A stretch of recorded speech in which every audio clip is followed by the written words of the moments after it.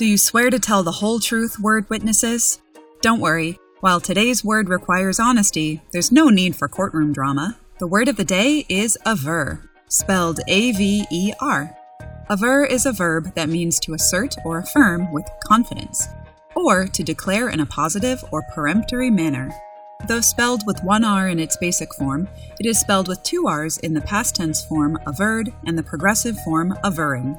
Aver is included in Penelope Green's interview article, Gabby Sidibe Doesn't Want to Talk About Her Body, as published online in the New York Times on May 1, 2017. Ms. Sidibe's aunt is Dorothy Pitman Hughes, a famous portrait from 1971 of Miss Pitman Hughes and Gloria Steinem raising their fists in a Black Power salute, hung in her sitting room, where Ms. Sidibe passed it every day on her way to school.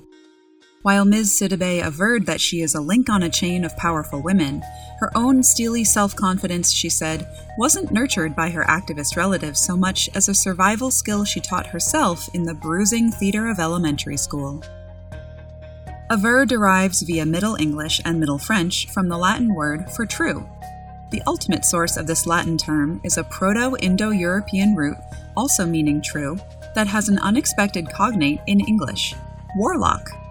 The war part of warlock means faith as well as agreement or covenant in Old English, and the original meaning of warlock was oathbreaker.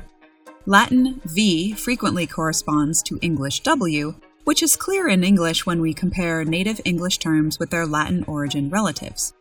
To see this ancient sound correspondence in action, just compare wind with ventilation, will with volition, way with via, word with verbal, and even the were part of werewolf with virile.